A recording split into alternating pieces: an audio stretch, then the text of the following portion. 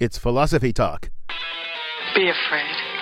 Be very afraid. Let me assert my firm belief that the only thing we have to fear is fear itself. What is fear? Nameless, unreasoning, unjustified terror. If one candidate's appealing to your fears and the other one's appealing to your hopes, you better vote for the person who wants you to think and hope. Hey neighbor, let me give you some advice. The Russians are about to pulverize us in our sleep tonight. That is, if the crazy Arabs social rights don't get us first, and the fire will rain down from the sky. The fire will rain down from the sky. Is fear the engine of civilization? Our guest is Corey Robin, author of Fear, the History of a Political Idea. Remember what the wise man said, there's nothing to fear. Fear. Coming up on Philosophy Talk. There's nothing to fear. There's nothing to fear but fear itself.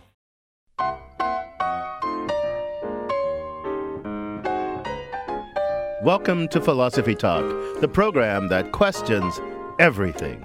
Except your intelligence. I'm John Perry. And I'm Ken Taylor. We're coming to you from the studios of KALW San Francisco. We're continuing conversations that began at Philosopher's Corner on the Stanford campus. Today, fear. You must not fear, Ken. Fear is the mind killer, the reason killer. Fear is a little death that brings total obliteration. Face your fear, Ken. Oh, thanks for the advice, John, but we're not really talking about that kind of fear. We're talking about the use and abuse of fear as a political tool. Well, you mean we're going to discuss the way politicians stoke our fears, to mobilize us into action, to stifle dissent, and to justify all sorts of repressive politics? Yeah, that's one of the kinds of things we're going to talk about. But you make it sound as if the political use of fear is always illegitimate. But some things are worth fearing. And fear can sometimes lead us to do the right thing. We fear the consequences of global warming, so we take actions now to prevent it from happening. Well, there's support for your love of fear in the philosophical tradition. Thomas Hobbes, one of the founding fathers of social contract tradition, claimed that fear drove us to form societies. He claimed that in the state of nature, without society, human life is solitary, nasty, brutish, and short, because everyone fears one another, because everyone is at war with everyone else. So to end this war of all against all, Hobbes says, we have to enter into civil society and surrender all power to invoke fear, to the state. So for Hobbes, fear is actually a good thing because it's the glue that binds people together. Exactly. Hobbes thought all power should be concentrated into the hands of the state, the Leviathan, so that we no longer need to fear each other. But what about the state itself? Now we have to fear it. Well, right. Of course we should fear the state, but Hobbes seems to think that's a good thing because instead of 1,000 little cockroaches constantly nipping at each other, we jointly surrender power to the big kahuna of the state, and we charge it with keeping order among us. Cross up the state, and you're really in trouble now. That sounds like tyranny. There needs to be some limit on the state's ability to use the instruments of fear to impress its will upon us. Otherwise, the state will just run amok. The tyrants of the 20th century, Stalin, Hitler, Mao, Franco, Pol Pot, and many, many imitators. They should have taught us that. Well, I agree with you that a state with the exclusive power to exercise the instruments of fear would be a really ugly sight. But, a state with no power to cause fear would be, a wimp of a state. What would the law be, for example, without the backing of force? What would a state's inherent right of self-defense amount to without a kick-butt army to back up that right? But fear leads to a lot of bad stuff. I mean, here in California, we've got this 3 strikes and you're out because of our fear of criminals. It really doesn't do much to diminish crime, but it's practically bankrupt the state.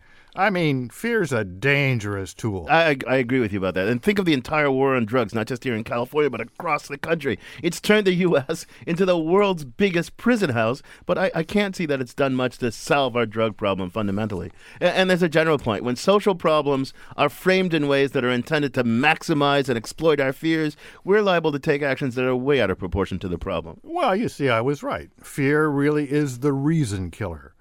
A mind seized with fear makes us do all kinds of irrational, crazy things, way out of proportion to the dangers posed by the objects of our fear. Which leads to the question, John, just what role should fear play in our political discourse?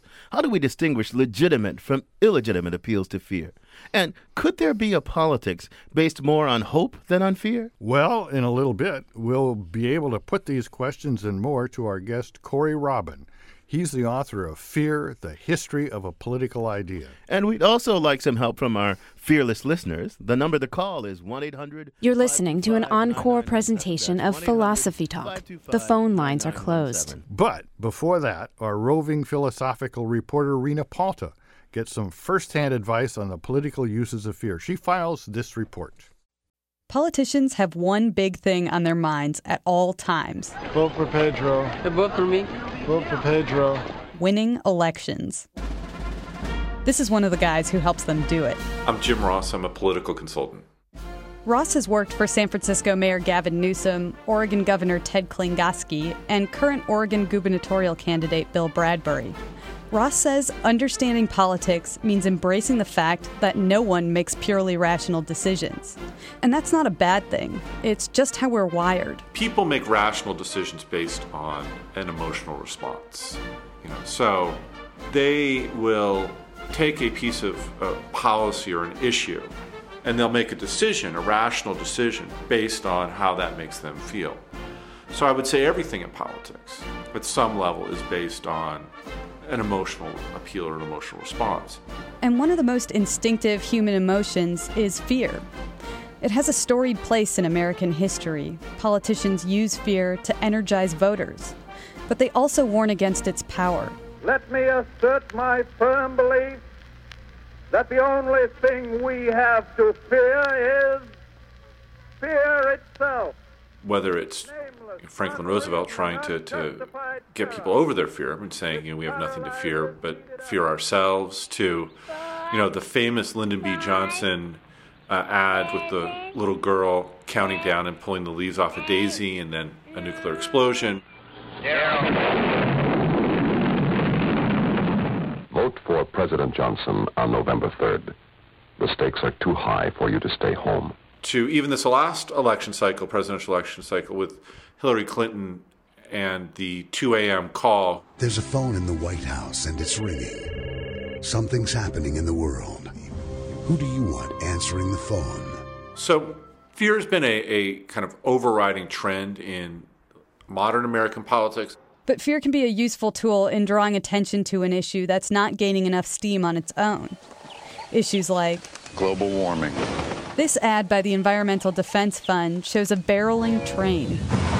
Some say irreversible consequences are 30 years away. 30 years? That won't affect me.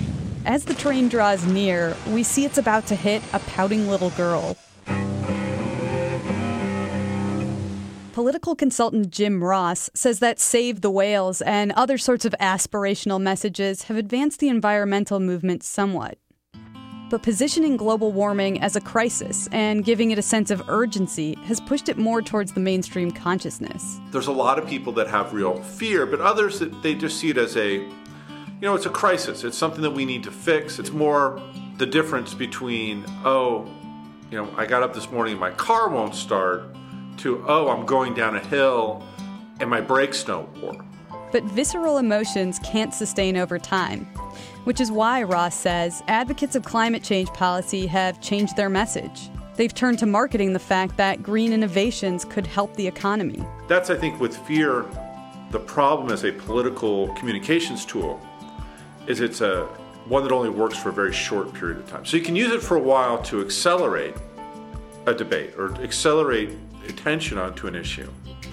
But eventually you're going to have to insert an aspirational message of some sort into the mix there, or people will get burned out and they'll just ignore it. For Philosophy Talk, I'm Rena Palta. Want to hear more? You can find the complete episode on iTunes Music, or for unlimited listening, become a subscriber at philosophytalk.org.